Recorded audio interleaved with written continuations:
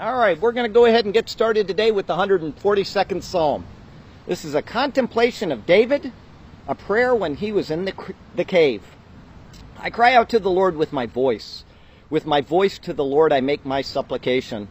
I pour out my complaint before him. I declare before him my trouble. When my spirit was overwhelmed within me, then you knew my path. In the way in which I walk, they have secretly set a snare for me. Look on my right hand and see, for there is no one who acknowledges me. Refuge has failed me. No one cares for my soul. I cried out to you, O Lord. I said, you are my refuge, my portion in the land of the living. Attend to my cry, for I am brought very low. Deliver me from my persecutors, for they are stronger than I. Bring my soul out of prison, that I may praise your name. The righteous shall surround me, for you shall deal bountifully with me. Heavenly Father, thank you for bringing us here today. Thank you for allowing us to meet in peace and without confrontation this morning. Thank you for each person that's here to attend. And I would ask that you would bless them with something that they could take home with them, a lesson or a part of your word which inspires them, and just that they can carry it with them and reflect on it and think about it. And it's something that we should be doing at all times anyway, is thinking about you, contemplating you, just as David did. And Lord, we just want to give you praise, we want to give you honor, we want to give you glory, because you are a great God, and all things that you do are perfect in every way. Lord, help us to be faithful stewards of what you have given us and obedient to your word. And in all things, give us the mind to turn around and thank you for every good blessing that you bless us with each and every day. We want to give you praise, glory, and honor, and especially for what you've done by giving us your Son, our Lord and Savior Jesus. And so it's in his name we pray. Amen. All right, let's see. I got just a few announcements. We have actually, for the first week, I can now say this, we've actually started working on the building. All the permits were approved. It was very expensive paying for the approval of the permits. I couldn't believe how much. But apparently there are 20 inspectors that will have to come out and inspect different things. I mean, you talk about bureaucracy. There it is for a building that's 1,200 square feet. But that's the nature of it. And I asked the contractor, which I have not asked him to this point. I said, how long do you think it'll take? And he says he thinks it'll take between 8 and 10 weeks to finish the work. Seems like a long time to me. Maybe he's just figuring long. I don't know. But he said the main problem is that the inspectors have to be set up and come out, and sometimes that causes a delay. So anyway, we're ready to at least get moving, and I've been working there 3 days in a row, and I'm tired. And then last night I performed a wedding ceremony of a girl I went to high school with, and I was out way past my bedtime, so I'm a little rough today. But anyway, hopefully things will go okay. And this is our 76th Genesis sermon today. It's in Genesis chapter 31. And I was talking to somebody just before we started the service, and I will say it in case anybody's listening on YouTube that does attend from time to time. When we move into this building, I don't want to read the Psalms anymore. I'm hoping on having music there. And we can't have that unless we have musicians. So if somebody wants to come and volunteer, I don't care if they play the guitar or if they play pre-recorded music. It's not something I have skill with. I have no specialty at all in that kind of thing, and I wouldn't know how to set it up to make it a logical, smooth performance. So please, anybody that wants to volunteer in that respect, please do. And there are other things that I would hope that you'd volunteer for, and just find a niche in there so it becomes a home instead of rather just a place where you come for an hour a week, which Church on the Beach has always been kind of just come, listen, and go. And I would hope that it would be more than that once we move into this building. So couple prayer requests. Paul and Elaine are traveling. They just had a granddaughter, and so they're gone. And they're also, my brother is in the service for the weekend. He's a weekend warrior, and he's gone. And I'm sure there are other people that are traveling. I know Darla here is going to be traveling this week. So if you just keep people in prayer throughout the week as far as traveling, or as far as being away from Sarasota, or also for, everybody here seems to know everybody else's physical problems or trials or the like. And so just remember to keep people in prayer. Paul talks about prayer and that it's effective, and that the prayers of the many have more effect than the prayers of just one. So just Pray without ceasing, Paul says. Let's do that, and let's remember just to lift up the cares and needs of other people. I will do a New Testament reading this week. We're a little bit short on the sermon. It's only 17 instead of 19 pages, so we have time to do a New Testament reading. I'm going to read from Romans 16, and I'm just going to read 16 verses. Very minimal comment. It's not a Bible study. It's just something to kind of keep you in the mode of the New Testament. And chapter 16 is the last chapter of Romans. It's mostly greetings and people's names. I think there's like 32 people's names that are mentioned. But it does serve a purpose, and so we'll go ahead and read that as well. Chapter 16, verse 1. I commend to you Phoebe, our sister, who is a servant of the church in Cenchrea, that you may receive her in the Lord in a manner worthy of the saints, and assist her in whatever business she has need of you. For indeed she has been a helper of many, and of myself also. Good lesson there about Phoebe is that when people are visiting and they are faithful in the church wherever they attend, that you want to attend to them as well. And if somebody is coming to Sarasota and when we have a church building and they're coming down maybe to assist or to do something, let them into your home. Give them a place to stay instead of having them stay in a hotel and pay for it. If you have an extra room and you could be kind to them, it's just something, a common courtesy that Paul is asking for Phoebe and that we should kind of remember for others as well. Verse 3, greet Priscilla and Aquila, my fellow workers in Christ Jesus, and you read about them in the book of Acts as well, who risked their own necks for my life, to whom not only I give thanks, but also all the churches of the Gentiles. Likewise, greet the church that is in their house. Something that I will say, and at least in the initial moving over into this building, this is going to be a house church, even though it's in a building, a commercial building. It will be no different than a house church on at least the initial setup. It won't be a corporation or nonprofit or anything like that. It's going to be a people of gathering together simply to worship the Lord. And I'm doing that to establish the church, and if anybody at some point wants to make it into an actual church and, nonprofit status and all of that, you're more than welcome to organize that, and that is something that would have to be done. And then the church would have to start paying rent for the building, because legally somebody can't own a building and have a church in the same building. It has to be a corporation renting from somebody, and it's all government stuff. But my preference is to just leave it the way it is. And if people don't want to donate, don't donate. I mean, that's your choice. But if you are donating to get a tax deduction, you're probably giving for the wrong reason anyway. So it's just how I feel about it. And by having it set up the way that we do, there's absolutely no government interference at all. They can't interfere in you in any way. You're just simply using an empty building basically to get together. And that would be my preference, but it does not mean that's the way that it has to be. It has to be something that the people mutually want to agree on. But the early church is the way that you see this in the Bible, and we've gotten into these big mega churches and people expanding and little sub-corporations and all of this, and that's not the biblical intent at all. It's to be a gathering of people that are there to worship the Lord and to be a community with each other, rather than having their eyes on bigger buildings and more money and more people on the payroll and all that. And that's what he is kind of referring to here. Greet the church that is in their house. Greet my beloved Epaenetus, who is the first fruits of Achaia to Christ. In other words, that means he was the first convert of this region of Achaia to Jesus Christ, the first fruits. Greet Mary, who labored much for us. Greet Andronicus and Junia, my countrymen and my fellow prisoners, who are of note among the apostles and who also were in Christ before me. So he's saying these people knew the Lord before I did. We're all in prison together, and make note of them. And Verse 8, greet Amplias, my beloved in the Lord. Greet Urbanus, our fellow worker in Christ, and Stechis, my beloved. Greet Apelles, approved in Christ. Greet those who are of the household of Aristobulus.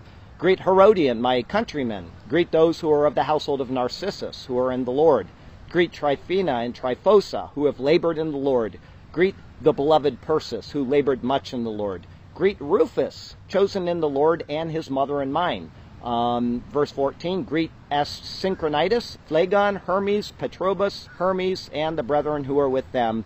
Greet Philologus and Julia, Nereus, and his sister, and Olympus, and all the saints who are with them. Greet one another with a holy kiss. The churches of Christ greet you. So a lot of greetings there. He hasn't finished with the chapter, but he does more greeting in this particular book than all the other books combined. He you could see his love for these people and how desperately he wanted to be with them and to share in the Lord with them. And one of the names in there, Rufus, it's possible that he was a son of Simon of Cyrene, who carried Jesus' cross. It's an unusual name. He's meeting in this particular church, and he is noted, Simon of Cyrene, I think it says the father of Alexander or Rufus or something. Anyway, this guy Rufus may be that person, but that's just speculation. But anyway, there we go with Romans 16, and we'll go ahead and read one more quick psalm, and then we'll have a sermon for you. This will be the 143rd psalm. This is a psalm of David. Hear my prayer, O Lord. Give ear to my supplications. In your faithfulness answer me, and in your righteousness. Do not enter into judgment with your servant, for in your sight no one living is righteous. A little humbling there. David understood the corrupt nature of man, and I'm going to cite a verse today. Our text verse today will be something that I hope you'll listen to, and you understand the nature of all people. No one is righteous in the sight of the Lord. For the enemy has persecuted my soul. He has crushed my life to the ground. He has made me dwell in darkness, like those who have long been dead. Therefore my spirit is overwhelmed within me. My heart is within me is distressed. I remember the days of old. I meditate on all your works. I muse on the work of your hands. I spread out my hands to you. My soul longs for you like a thirsty land. Selah. Answer me speedily, O Lord. My spirit fails. Do not hide your face from me, lest I be like those who go down into the pit. Cause me to hear your loving kindness in the morning, for in you I do trust. Cause me to know the way in which I should walk, for I lift up my soul to you. Deliver me, O Lord, from my enemies. In you I take shelter. Teach me to do your will, for you are my God. Your spirit is good. Lead me in the land of uprightness. Revive me, O Lord, for your name's sake. For your righteousness' sake, bring me, my soul, out of trouble. In your mercy, cut off my enemies and destroy all those who afflict my soul, for I am your servant. Oops, I do that every week, don't I? I'm going to need that to read our verses before we get into the actual sermon. Today is Genesis, as I said, chapter 31. We're in verse 31 through 42. And if you're reading along, I would ask you to pay close attention to verse 33 and see if you can kind of figure out there's a dilemma in verse 33, which I'm going to tell you about today, which I have read no commentary ever on this particular issue. And so unless somebody has written about it and it's just simply not recorded, which is very, very rare, you'll be the first people ever to hear this particular insight. But verse 33 is rather interesting in how it's worded. Anyway, before we get into the sermon, I do this day in history as normal, and today is 2 June. 1537, on 2 June, Pope Paul III banned enslavement of Indians. And you know me, I'm not a great fan of the particular doctrine of Roman Catholicism, but they do have good morality. Even if their biblical doctrine is a little off, their moral issues are usually pretty good. They're anti-abortion, they're pro-life, they're anti-slavery. And this guy actually banned the enslavement of Indians. And, it's good policy because then you make friends with people and then you can more easily introduce the knowledge of Christ to somebody you're friends with than somebody you're an enemy with. There were some of the conquistadors that went to evangelize certain people, and when they didn't accept the Lord, they baptize them anyway and strangle them to death. And so you do read about those kind of things. It's not a good way of evangelizing. So there are better methods, and one of them is to allow freedom to the people that you are, have any control over at all. In 1774, the Quartering Act, which required American colonists to allow British soldiers into their houses, was reenacted. It was something they had, it was something they got rid of, and then they reenacted it. And the Quartering Act doesn't just allow British soldiers into people's houses. It mandated that that house took care of that soldier. So instead of building their own barracks, their own garrisons, and feeding their own people, the soldiers just moved in any house they wanted, and they said, that's my room, and you're going to be feeding me at 6 o'clock every night. And you talk about an impetus for war. That's one of them right there. I mean, there are a lot of things that the British did that were just contrary to right reason when you're dealing with people that are already upset. And this is one of them. And it eventually led to the Declaration of Independence, the Revolutionary War, and the establishment of America, the Quartering Act. 1851, on 2 June, this is one of those issues that was probably brought about by fundamentalist Christians that don't read their Bible. Maine became the first U.S. state to enact a law prohibiting alcohol. I've said this before. There are 2 times that this book prohibits alcohol. 2 times, and they're both under the Old Testament, and neither applies to us today. One of them is the high priest. When he entered into the temple of the Lord, he and his sons who ministered before the Lord were not to drink alcohol. Obviously, you want to be right in your right state of mind when you are presenting yourself before the Lord. The second time is something that was known as a Nazirite vow. That has nothing to do with Nazarene, where Jesus came from. A Nazirite was a vow that somebody made to the Lord, saying, I am wholly dedicating myself to the Lord. And it may have been for one day, it may have been for 50 years. But there are prohibitions in there, and it wasn't just alcohol. He couldn't touch anything from the grape. He couldn't touch the skin of a grape, not the seeds of a grape, nothing. And once the vow was over, he could drink alcohol again. Once the priest was out of the temple and he was back home, he could drink again. I am not promoting alcohol drinking. You do what you want. I'm just simply saying that we need to adhere to this book. And this book does not prohibit the drinking of alcohol. It does prohibit drunkenness. But other than that, please don't feel that I'm trying in any way to promote something that you think is wrong. I'm just simply trying to hold to the values that this book prescribes, okay? 1886, on 2 June, Grover Cleveland became the second U.S. president to do something. Does anybody know what Grover Cleveland did? He got married while in office, and Grover Cleveland was the first to actually get married in the White House. So pretty wonderful stuff there. And we come to 1896, and I know I'm going to blow this first name, so if you're Italian, don't get angry. Guglielmo Marconi. His radio was patented in the U.S. on this day, 2 June. And if you know the story, Nikola Tesla probably invented the radio first. However, he didn't get the patent in. Marconi got the patent in. He gets the rights to be called the father of the radio. So both of them were intelligent men. I think Nikola Tesla was probably about 4,000% more intelligent than Marconi. His mind could develop things without ever having his hand physically on them.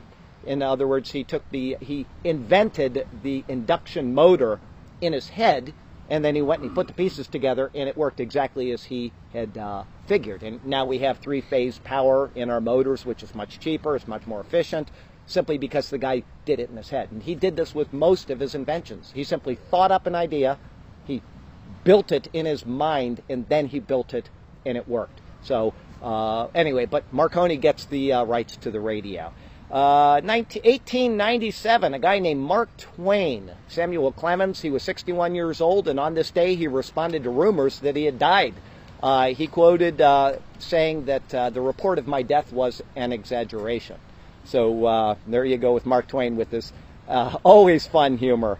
1910, a guy named Charles Stewart Roll became the first person to fly nonstop and double across the English Channel. So he didn't just go nonstop across, he went double back. And it was on one of these things like a Wright Flyer. If you see a picture of it, it's just this chintzy little thing. So, I mean, it's kind of surprising what he did. But that kind of fits in with the Bible right there, that Daniel 12 talks about knowledge increasing in the end times. And I bring that up from time to time, is that, you look at 100 years ago where the world was and where it is now, and from 100 years ago all the way back 6,000 years ago, there was almost no change in human history at all as far as the development of ideas and things. And within 100 years, things have multiplied, not just a little, but geometrically. And the Bible predicted that that would happen. 1924, again, to Indians. The American Indians, you got to wonder about this. American Indians were granted U.S. citizenship by the Congress. You know, they're here first. This is their land. Yes, we went in there and there were wars, but we have wars with each other as well. But these are people that they are natives, or, eventually everybody comes from two people, Adam and Eve. But they migrated here before the white people did. And yet it took all that time until 1924 for the Indians to get their citizenship, which to me is just astonishing. 1928, if you know China's history, nationalist Chiang Kai-shek captured Peking, China. And there was you had Sun Yat-sen, you had Chiang Kai-shek, and you had Mao Zedong, and all these famous Chinese leaders were vying for power at the time of the war. And eventually Mao Zedong prevailed. Chiang Kai-shek went into, exile in Formosa, which is now Taiwan. And if you go there, it's called Chiang Kai-shek Airport, International Airport. So that's they still honor him there. And of course, the communists won, and it has caused this little area of problems in the world right now with everybody around them, because nobody is really sure from moment to moment of China's intentions about anything. And that's very similar to where we were with Japan before World War II. Nobody knew what they were up to. They were this great power, and we found out very quickly what they were up to. And we never know if China's going to do that or not. We just, maybe they're waiting for an opportunity. They have a lot of cyber technology is one thing that China has now. And it is believed that, not for certain, but it's possible that they could actually shut down all of our grids in America on a moment's notice. And if so, then we would be in real, a state where we could be attacked very easily. So you never know. Not here to scare anybody. It's just reality of the world we live in. 1935, a guy named George Herman Babe Ruth announced his retirement from baseball. And, Babe Ruth was the home run king for eons until, I think, was it Willie Mays or Hank Aaron? Hank Aaron beat his, I got a shaking head here, so I'm right on that. Thank you. And then 1953, Elizabeth, get this, 2 June 1953, Elizabeth was crowned Queen of England. And she is still lurking those halls 60 years later today. I mean, you talk about something that to me is astonishing. She wasn't entertained, so I think she was in her early 20s, but she is still the regent of England to this day. Hello, sweetheart, how are you? I am astonished at the resilience of that lady. And if you saw, what was it, the Super Bowl, was it, where she parachuted out of a helicopter into Super Bowl Stadium? Or anyway, it was an ad. She really didn't do it, but it was kind of a good ad. Anyway, 1966, Surveyor 1, the U.S. space probe, landed on the moon and started sending photographs back to the Earth of the moon's surface. And it actually took photographs of its own shadow on the moon, and this was the first soft landing on the moon. And I don't know what that means. Maybe there was a hard landing and something blew up on the moon. But anyway, we're getting ready to go from Earth to the moon.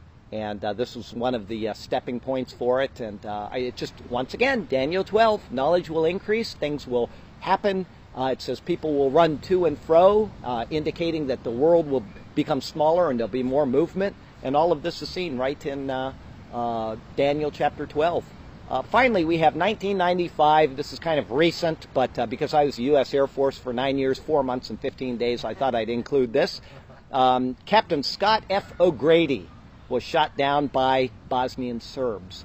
And 6 days later, he was rescued. And in his time of hiding from these people, because they were looking for him, he had no food. And so he actually ate grass. And he got down, found rivers, and he drank out of the streams and rivers. But he's as close to a hero during that particular era of our leadership role in the world as anybody else. I mean, there wasn't a real active war at the time other than Bosnia, and it was mostly just people going in and blowing things up with airplanes. But he actually became a participant in this. And I had a friend that served in Bosnia as well, and he enjoyed it very much. But Captain O'Grady, he was one of these tough kind of guys. So there you go. We'll go ahead and that's this day in history, 2 June, and we'll read our passage, and then we'll go on from there. This is chapter 31, verses 31 through 42, and this is called, What is My Trespass? And what is my sin? Let's see here, verse 31. Then Jacob answered and said to Laban, Because I was afraid, for I said, Perhaps you would take your daughters from me by force. With whomever you find your gods, do not let him live. In the presence of our brethren, identify what I have of yours and take it with you. For Jacob did not know that Rachel had stolen them. And Laban went into Jacob's tent, into Leah's tent, and into the two maids' tents, but he did not find them. Then he went out of Leah's tent and entered Rachel's tent. Now Rachel had taken the household idols, put them in the camel's saddle, and sat on them. And Laban searched all about the tent, but did not find them. And she said to her father, "Let it not displease my lord that I cannot rise before you, for the manner of women is with me." And he searched, but did not find the household idols.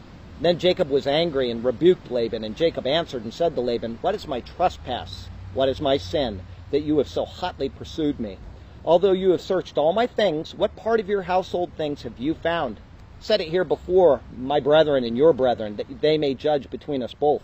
These 20 years I have been with you, and your ewes and your female goats have not miscarried their young, and I have not eaten the rams of your flock. That which was torn by beasts I did not bring to you. I bore the loss of it. You required it from my hand, whether stolen by day or stolen by night.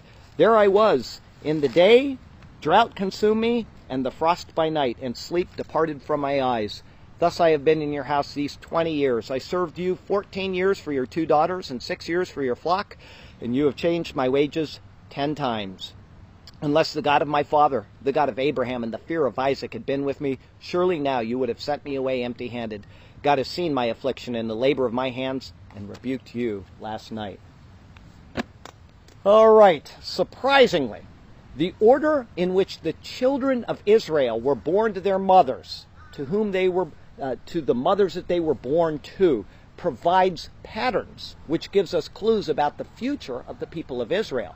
In the same way, today's account reaffirms this exact same pattern.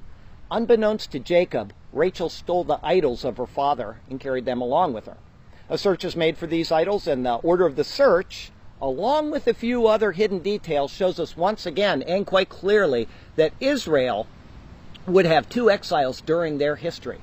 At some point after the ending of the second exile, which occurred during some of our lifetimes, they will go from the law to grace. They will return from their second exile on 14 May of 1948. They are still a people living under the law, but someday they will understand their Lord, and they will call on him, and they will go into the dispensation of grace. They will give up their idols, which they currently have many of, and they will turn to the Lord and his perpetual fountain of grace.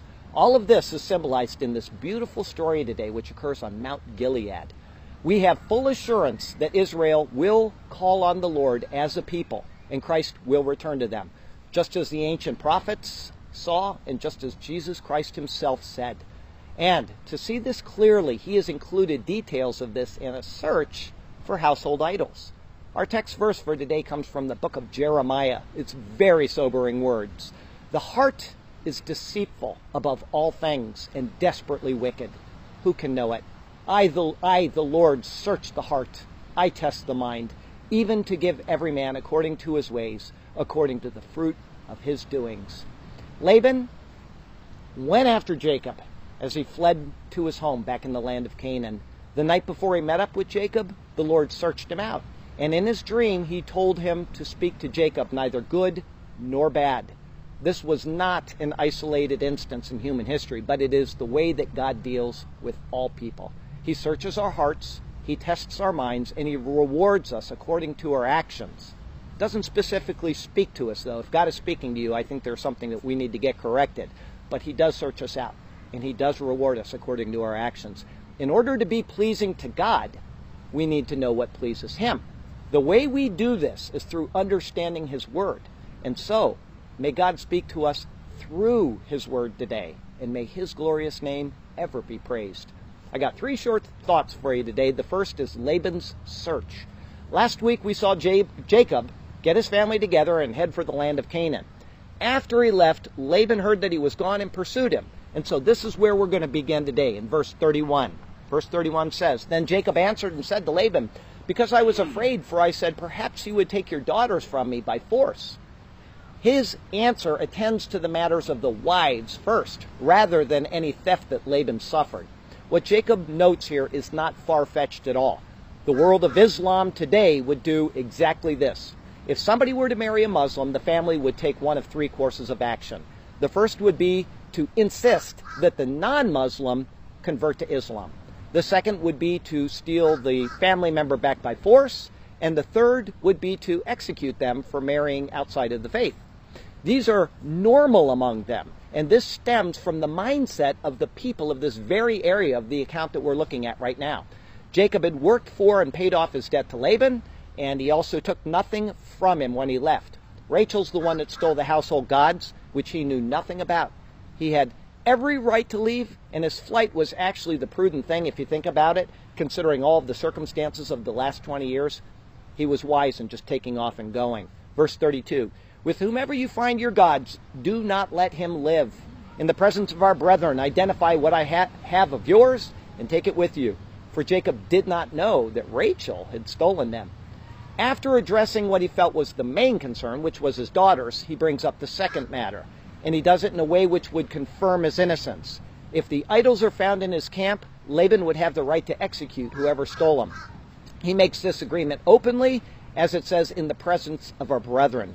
This would be in the presence of everyone, those with him and those with Laban.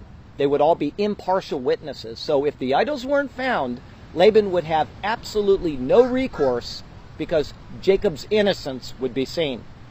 At this time, though, Jacob has no idea that it's Rachel who stole these idols. And his words, do not let him live, are probably going to be regretted later, because very soon Rachel is going to die giving birth. And he may actually feel that this was God's divine judgment based on his words, which he speaks in this verse.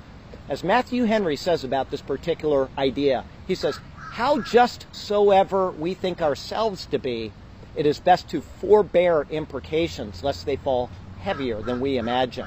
And I'll give you an example. Suppose you're having an argument with somebody, and you say, I wish that person would die. Then the next day they die.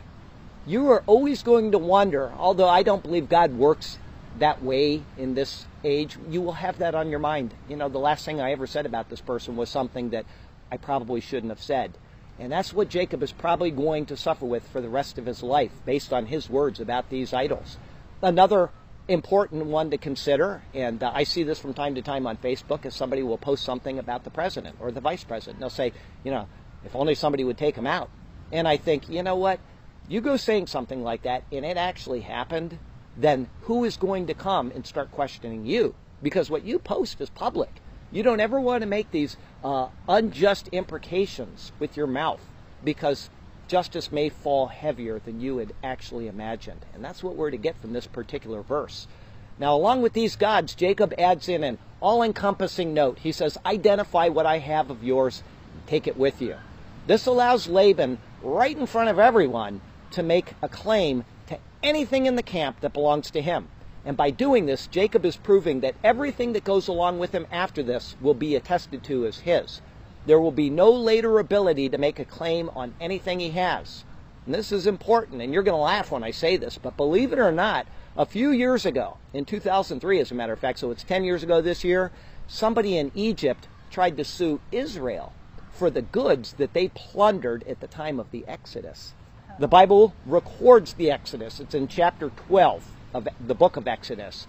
And in that account, it says that Israel plundered the Egyptians as they left.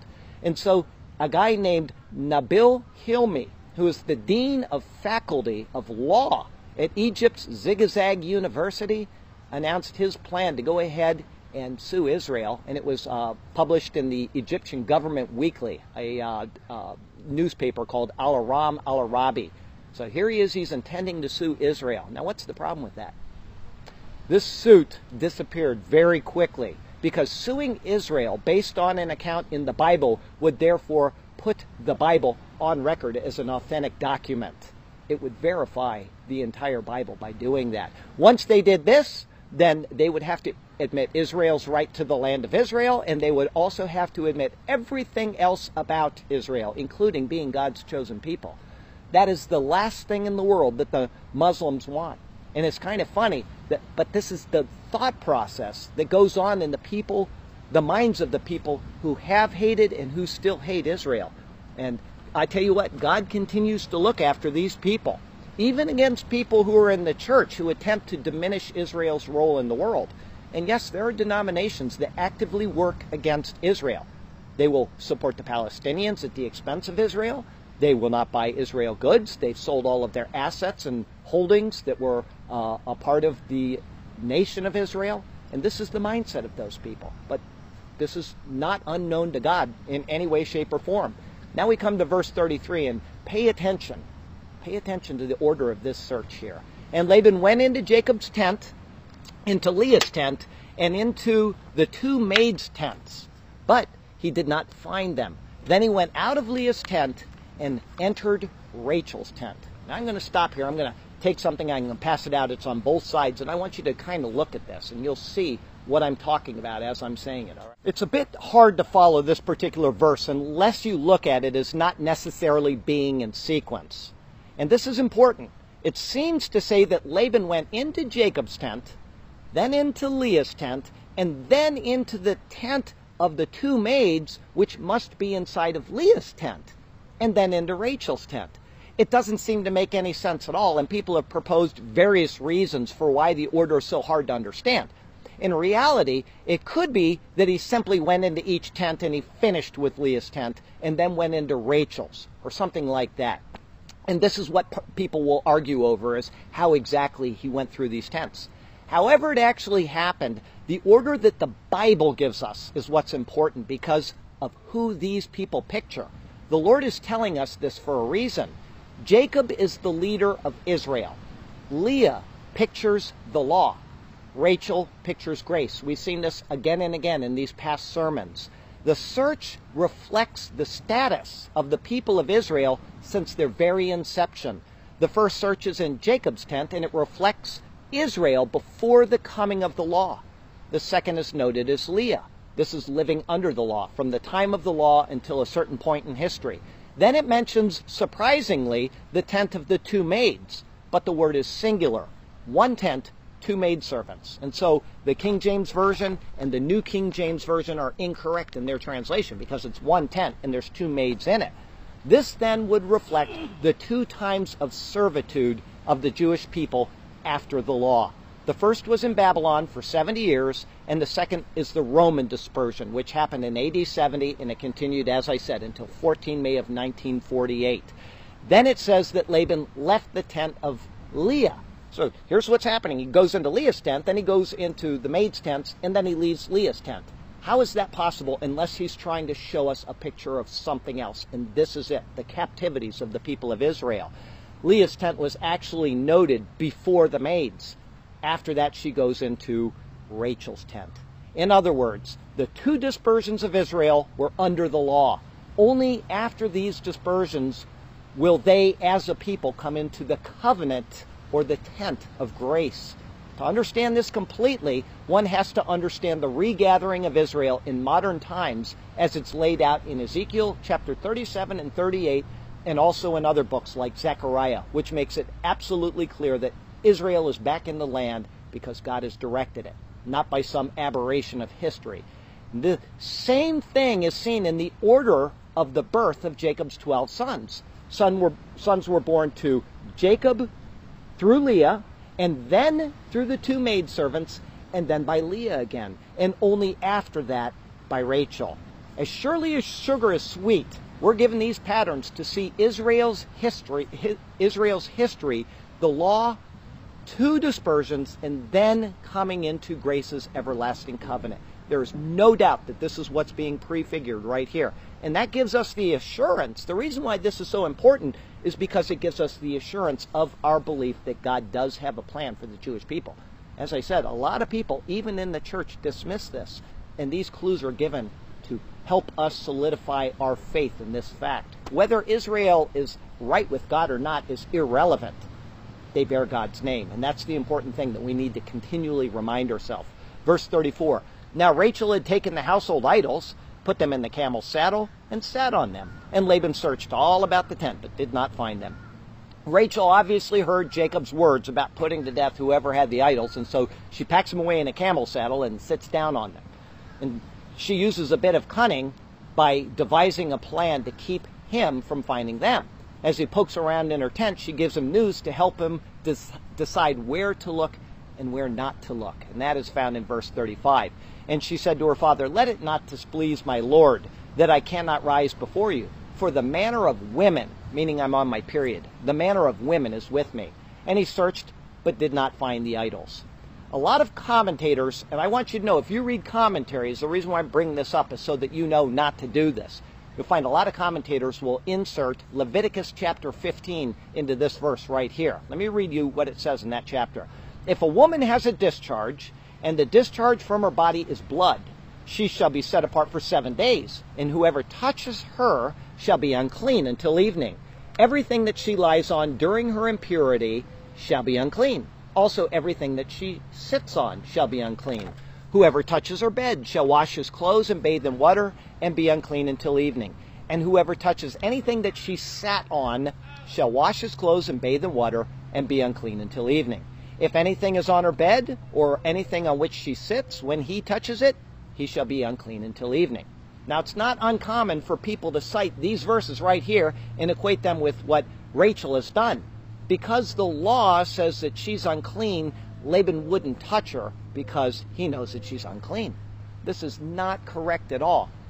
The law is the law, and this predates the law. Laban may not want to touch her because she's on her period, but it has nothing to do with the law. It is not because it is a precept found later in history. What's being pictured here is Israel's final rejection of idolatry. If you go to Israel today, or if you go into many Jewish homes around the world, and I've got lots of Jewish friends, and I can attest to this, you'll see all kinds of idols in their house. You might see Buddhas or feng shui, or you might see some Hindu god made of brass or wood or stone, maybe a Krishna, whatever. They will have it. But Rachel has rejected the idols by sitting on them. Laban would never have imagined that they would be under her and that they would receive such treatment as this. But Israel of the future will defile the images that they have in their homes someday. And this is found in Isaiah chapter 30. And it relates directly to this verse, what's going to happen in the future. Here's what it says.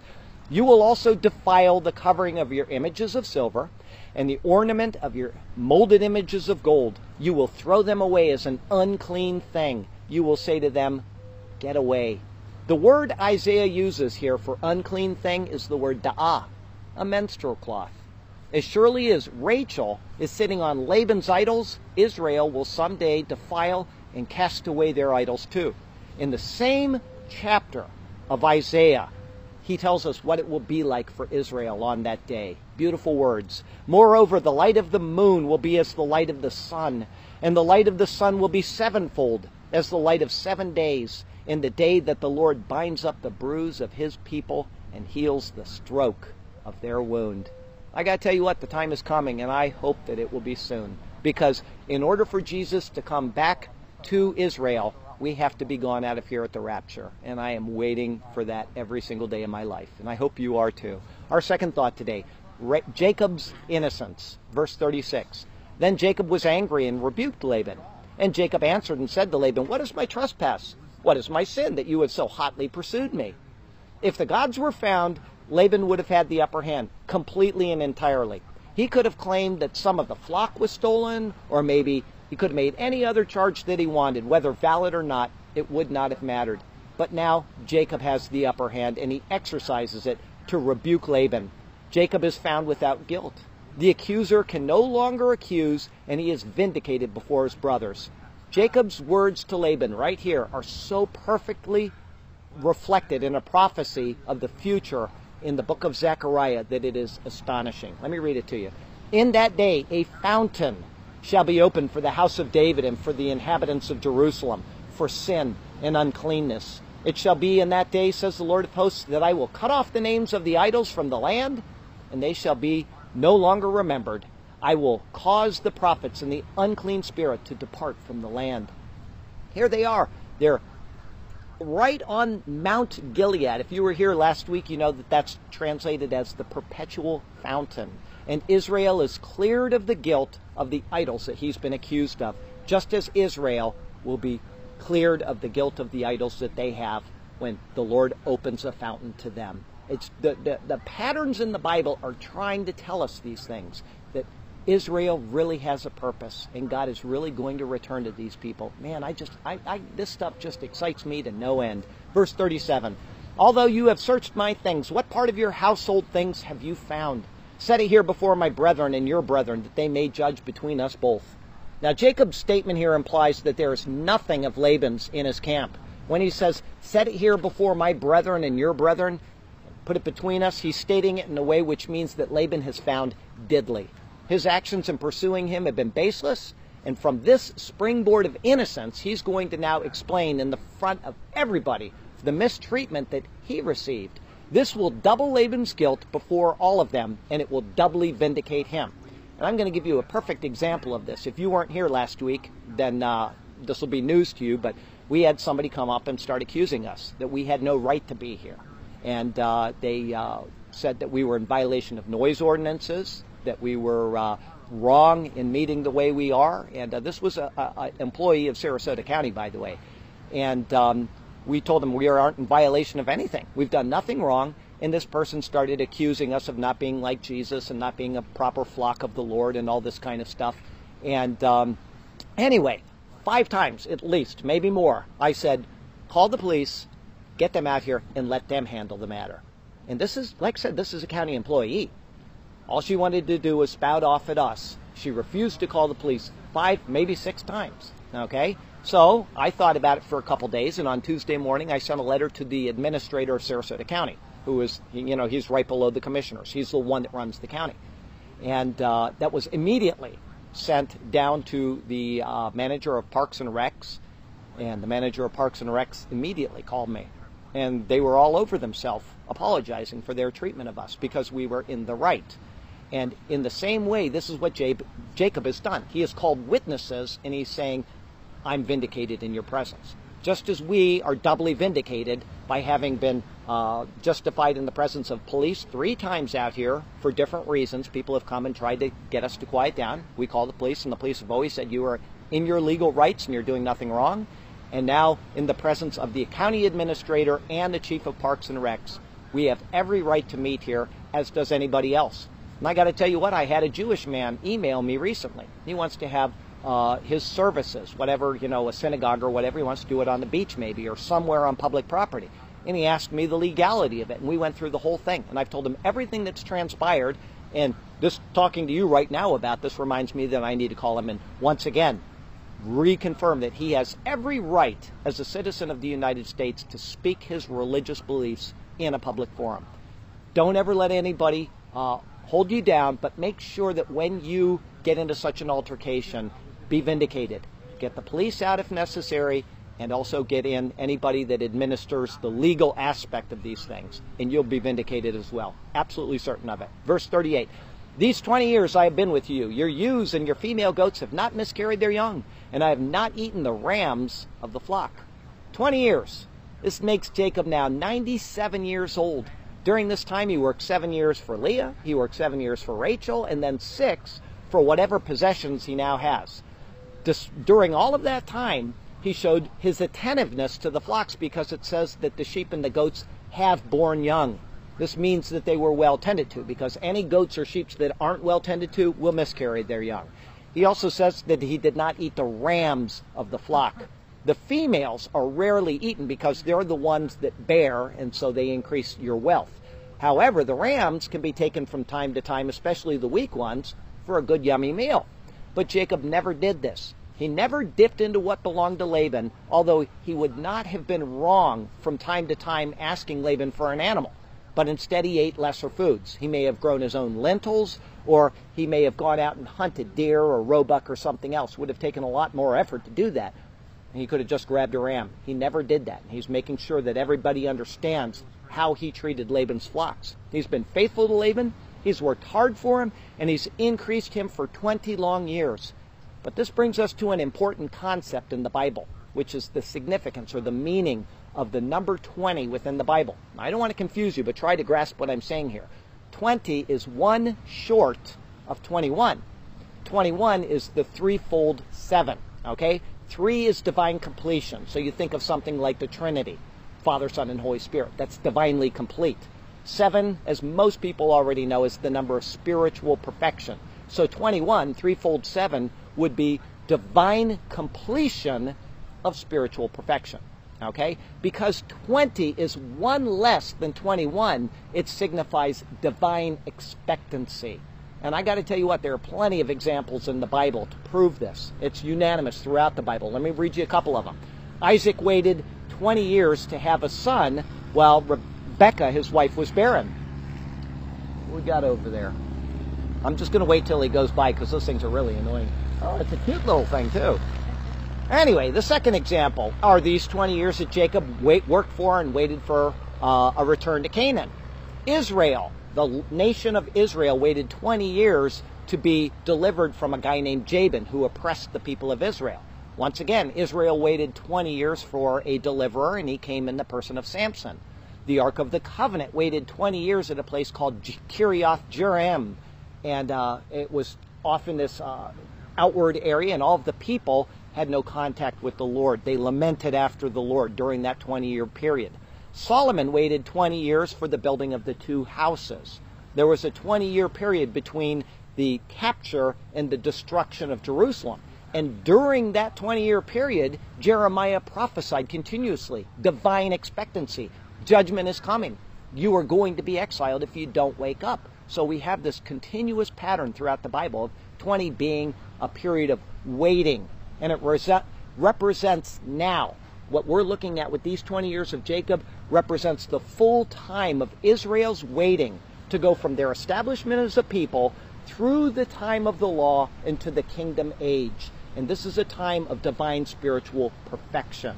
The kingdom age, which I have said already at least twice today, is coming soon to a dispensation near you. Can't wait. Jesus really is coming back. Verse 39, that which was torn by beasts I did not bring to you. I bore the loss of it. You required it from my hand, whether stolen by day or stolen by night. Again, Jacob makes his plea right before this assembly. There were predators out in the open field, and from time to time one would come and kill one of the flock. And although this wasn't any of Jacob's fault, he bore the loss. Later, under the law, and speaking of an exact same occurrence, here's what God directed for the people of Israel. It says, if it is torn to pieces by a beast, meaning an animal that you're in charge of, then he shall bring it as evidence, and he shall not make good what was torn. Now, the fact that this is in the law as a protection for the people indicates that it's what's right and honest. Jacob and Laban were before the time of the law, I know that, but the general principle of honesty would dictate that Jacob should not have to pay for any such loss. But he did. He always assumed the loss himself. And more, any animal that was stolen by day or by night, Laban required from Jacob. Based on Laban's dishonesty as presented by Jacob, it's an indication here that Laban could have actually been the one to steal the animals and then demand a payment for the stolen animal, and so he'd be stealing twice from Jacob. Jacob airs all of this in the presence of the people to show that he's been mistreated and he's been unfairly acted against even until the current day or the current time. And our third thought today, Jacob's protector. This is verse 40. There I was in the day, drought consumed me, and the frost by night, and sleep departed from my eyes. In this particular area of the world, if you've ever been over in the Middle East, you'll know this, the days can be very hot, and the nights will be very cold. It's kind of like Death Valley in some places. As the day heats up over the open expanses, the area literally aches from a lack of moisture. And if it weren't for wells, nothing, man or beast, could not live in this particular area. And at night it gets so cold that any humidity that is in the air settles to the ground as frost. This is the normal weather, and it would be multiplied in one direction or another depending on the season of the year. The hotter the year, the hotter the day, and the cooler the year or the time of year, the cooler at night. It also seems to imply that Laban did not provide Jacob any suitable camping materials. Instead, he had to go out and fend for himself. And finally, because of the cold, because of the frost, because of the wild animals, and because of thieves, all of these things kept him awake. Sleep literally evaded his eyes for almost 20 years. And something just popped into my mind that the poor guy had 4 wives too. So I don't know how he ever got any sleep. But anyway, verse 41. Thus I have been in your house 20 years. I have served you 14 years for your 2 daughters and 6 years for your flock, and you have changed my wages 10 times. Here he is in this unappealing state of employment, and he continued on in it for 20 full years under 3 promises. The first 2 were for wives, and the last one was for set wages. However, 7 of those years for a wife that he didn't even want. Only during the last 6 years was it for any wages at all, and even then, Laban continuously cheated him by changing the agreed terms time and time again. He's shown everyone right in front of them that is witnessing this discussion that the wives and the flocks are his, and he was deserving of far, far more than the work that he provided. None of this can be contested because it's spoken right in the presence of all of the witnesses. And the fact that Laban wronged him is now in the open as well for all to see. Laban has acted deceitfully with Jacob, and Jacob's words testify to it. Verse 42, unless the God of my father, the God of Abraham, and the fear of Isaac had been with me, surely now you would have sent me away empty-handed. Now what might seem perplexing to you is the way that Jacob describes God. He says the God of my father, the God of Abraham, and the fear of Isaac. Speaking of the same God, but he uses 3 different terms. But if we think it through, it's not really that confusing. So try to follow my logic here. By saying he's the God of my father, he's being humble. And he's saying that this God has watched over him is the same God that watched over his father. And so he's deferring the honor to his father. All right? Secondly, Abraham is already dead, but Isaac is alive.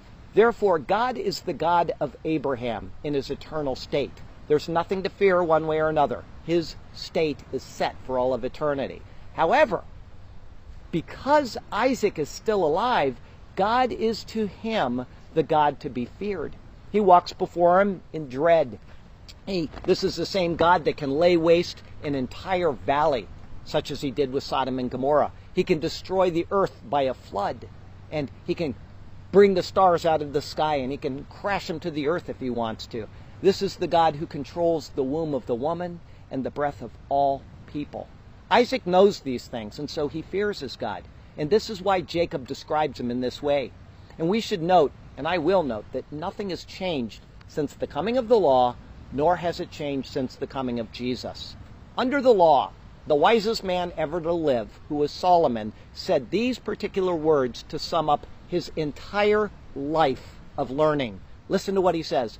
Let us hear the conclusion of the whole matter. Fear God. Fear God and keep his commandments, for this is man's all. For God will bring every work into judgment, including every secret thing, whether good or evil. And I got to tell you what, Paul says basically the same thing in the book of Ephesians, chapter 2, even after the coming of Jesus Christ. Therefore, my beloved, he says, as you have always obeyed, not in my presence only, but now much more in my absence, work out your own salvation with fear and trembling. For it is God who works in you both to will and to do his good pleasure. Despite being our kind, gentle, and loving Savior, Jesus is our Lord. He is to be respected and he's to be feared. And when we speak of him, it should be with reverence and awe mixed with that same fear. And I got to tell you what, and this is not to diminish anybody else in where they attend a church, but I am not pleased with these churches that treat Jesus as he's some type of a fist bumper. You know, hey, yo, Jesus, how you doing today? And they get up there and they have no reverence when they preach his word and when they speak about him. All you hear are platitudes and how God wants to bless you this week and he wants you to prosper and he wants you to be your friend. And they make these little motions with their hands and they try to coo you into believing that God is just a cosmic pushover. And he's not.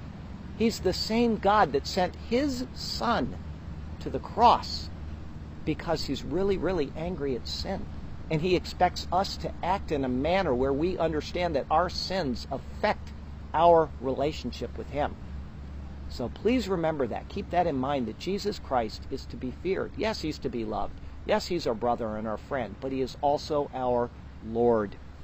Verse 42 continues, God has seen my affliction and the labor of my hands and rebuked you last night. Jacob now brings in more facts about the glory of God. He is the God who sees all things, including the affliction of his people, and he is God who is sovereign over all things, including the dreams that they have in their sleep.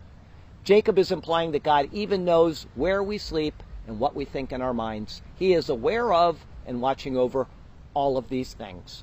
And so my question to you is, are you like Charlie Garrett on Thursday morning? Every Thursday I get up very early and I clean a parking lot and I clean the toilets and everything at a mall. I take care of it.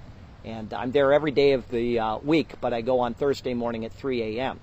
And while I'm out there, I have my leaf blower and I have my earmuffs on, and it's just me and God. And sometimes my thoughts are not very pleasant. I might have something that I'm angry about that I saw in the news, our president doing something stupid again. Or I might have something that somebody said to me on Facebook that hurt my feelings, and I'm sitting there kicking myself and saying, oh, poor Charlie. And instead, after about 15 or 20 minutes of this, it happens every week, I realize, you know what? I should be spending this time a little better. And so I start just praising the Lord and thanking Him for all the things that are around me. I might smell something nice pass by a flower as I'm working, or I might be thinking of you at church on the beach, or somebody that needs prayer, somebody that's in the hospital at the time. And this is what we should be doing, because God really is searching our hearts and our minds day and night. Acts 17:28, in Him we live and move and have our being. He's here with us, and He's searching us out. Paul says in the New Testament to bring every thought into captivity to the obedience of Christ. In other words, everything that you think, bring it into captivity. Don't just let it go off willy-nilly like Charlie does for 20 minutes every week while I'm getting out my frustrations, but instead bring those things into captivity and then honor the Lord with your thoughts and with your lives and with the people that you interact with. You will find as you do these things that you tend to interact better with them. God can take the woes and the trials while you're talking to Him, but as you start moving closer to God after you've gotten all of your cares off of your shoulders, you will find that your speech with the next person you meet will be pretty wonderful. And I find that every single Thursday morning. Bring every thought into captivity to the obedience of Christ. God came to Laban and He rebuked him, and He searched him out, and He determined that he needed correction of both his intents and his actions and his attitudes. How would God correct you if He came to you in your sleep tonight? As we finish up today, the question still may be unsettled in your life.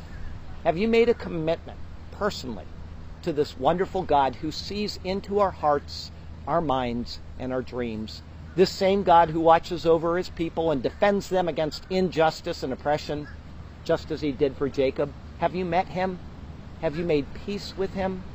Give me just a couple more minutes to explain to you how you can have a personal relationship with Him if you never have. Jesus Christ really loves you. This is one thing that is absolutely certain. I mean, even children know this. Jesus loves me, this I know, for the Bible tells me so. But what does that mean? It means that He loves you enough to take the sin that you have in your own life and that you have heaped up through these thoughts, through these actions. I'll give you an example. I was working in the building this past week, and there were some people taking out the concrete. And I heard the Lord's name pronounced several times, more than several times, and it wasn't in a friendly way. And I thought, I'm not going to go say anything. I'm going to let them finish their work. And before I left, because I left before they did, I said, I'd like 5 minutes to talk to you. And I talked to them. And I said, do you know what that is when you take the Lord's name in vain? And they said, yeah, it's sin. And I said, do you know that He is holy and He's our Creator and He could just take us out, take our breath away right now? And I talked to them for about 5 or 10 minutes about the Lord, and I don't know what they decided. That's their decision. But this same God that we speak ill against sent His Son to die on a cross to take care of the debt that we owe for speaking ill against Him. And our thoughts and our sin in our life. The wages of sin, the Bible says, is death. We die because we have sinned. And that's what we are due. But the Bible says the gift of God is eternal life through Jesus Christ our Lord. A gift is something that we don't earn. We earn death. He grants us eternal life. And it comes through one way. It comes by calling on Jesus Christ as Lord. There's no other way to be reconciled to God. If the Bible isn't true, if Jesus is not who He claimed to be, then it was a huge blunder that He put Himself on that cross for no reason. I got to tell you what, but He did it for a reason. It's because He does love us. And then He came out of the grave to prove that He is who He said He was. And He did what He said He would do. He is God, He is always God, and He loves us enough to do these things. So please, if you've never taken the time to call on Jesus Christ as Lord and Savior, today is the day of salvation. Now is the time of God's favor. I got a closing verse for you today from Romans chapter 8. What then shall we say to these things? If God is for us, who can be against us? Think of Jacob. He's facing trouble. He had marauders coming after him to wipe him out.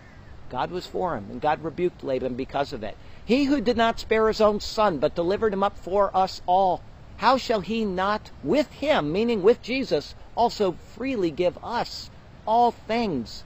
Who shall bring a charge against God's elect? It is God who justifies. Could he bring a charge against Jacob? It didn't stand. And the same thing is true with you. You will be defended by God. It doesn't mean you're going to have an easy life, but God will defend you. And someday when your persecutors stand before Him in judgment, He will say, this is my child. So keep that in mind, that God loves you enough to defend you, and He will fulfill every single promise to you, just as the Bible says. Next week we've got Genesis 31 verses 43 through 55. This is called the Witness and the Watchtower. Some kind of fun little things in there, and this will be our 77th Genesis sermon. And before I give you today's poem, before we take communion, I'd like to remind you that the Lord has you exactly where He wants you, and He has a good plan and a purpose for you. So call on Him and let Him do marvelous things for you and through you. All right? Our poem today is called, What is My Trespass and What is My Sin? Then Jacob said to Laban in his discourse, Because I was afraid, for I said, Perhaps you will take your daughters by force, and if so, in a fight, I might end up dead. If you find your gods with whomever, men or women, do not let them live, so you shall do. In the presence of our brethren, identify what I have of yours, and take it with you. For Jacob did not know that Rachel had stolen them. Yes, it's so. And Laban went into Jacob's tent, and into Leah's tent he went too. And into the maid's tent he went, but he did not find them, and so he withdrew. Then he went out of Leah's tent, and entering into Rachel's tent he went. Now Rachel, the household idols she had taken, and put them in the camel's saddle to hide. Her contempt for them cannot be mistaken. She sat on them. Their power she denied. And Laban searched all about the tent, but he did not find them. And to her father she said, Let it not displease my lord by this event. I cannot rise before you from this bed. For the manner of women is with me, so pay no mind. And he searched but his household idols he did not find. Then Jacob was angry and rebuked Laban. And Jacob answered and said to him plainly, What is my trespass? What is my sin, that you have so hotly pursued me? Although you have searched all my stuff, what part of your household things have you found? Set it here before our brethren. Don't be gruff, so they may judge between us. Let them gather around. These 20 years I have been with you, your ewes and your female goats have not miscarried their young, and it's true. I haven't eaten your rams, but I could have eaten a lot. That which was torn by beasts I did not bring to you. I bore the loss of it. It's something I had to do. You required it from my hand, whether stolen by day or stolen by night. I was in the day consumed by drought in the land, and by night the frost was a terrible plight, and my sleep departed from my eyes, and none of this to you was a great surprise. Thus I have been in your house 20 years.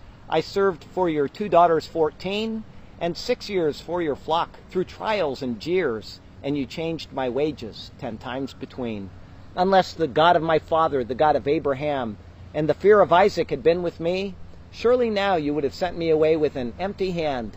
God has seen my affliction and had pity. He has seen the labors of my hands all right, and so he came to you and rebuked you last night. God carefully looks after those he has called, and he defends them in their time of need. When those around us afflict us, he is appalled, and returns upon them justice with speed.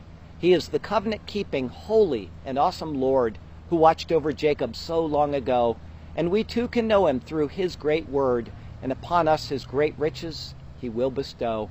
Through Jesus we are brought near to our God, and through his shed blood reconciliation is made. By his hand someday on golden streets we will trod, and from him will come still waters and blissful shade. Thank you, O God, for our Lord Jesus, who has so tenderly reached out to us. Hallelujah and amen. Heavenly Father, Thank you, Lord, for this wonderful story. And thank you that this shows us without any certainty that you have not rejected your people, Israel, that you've kept your covenant with them, and that proves that you'll keep your covenant with us as well. You've promised to lead us to fountains of living water and to just a beautiful paradise where we can be in your presence for all of eternity. And we look forward to that day, but as long as we're here, help us to be about our business and to bring you honor and glory and to walk in your presence in fear, not assuming anything from you, but being grateful for everything from you. Oh, Lord, thank you. Thank you for the people here. I ask that you just bless them abundantly in the week ahead. Just send them off in a way that will fill their souls with happiness throughout the rest of the day and in everything that they do, the work of their hands and in the homes they live in. Take good care of them. Oh, Lord, thank you. Thank you for what you've done for us in the person of Jesus our Lord, and it's in his name we do pray. Amen.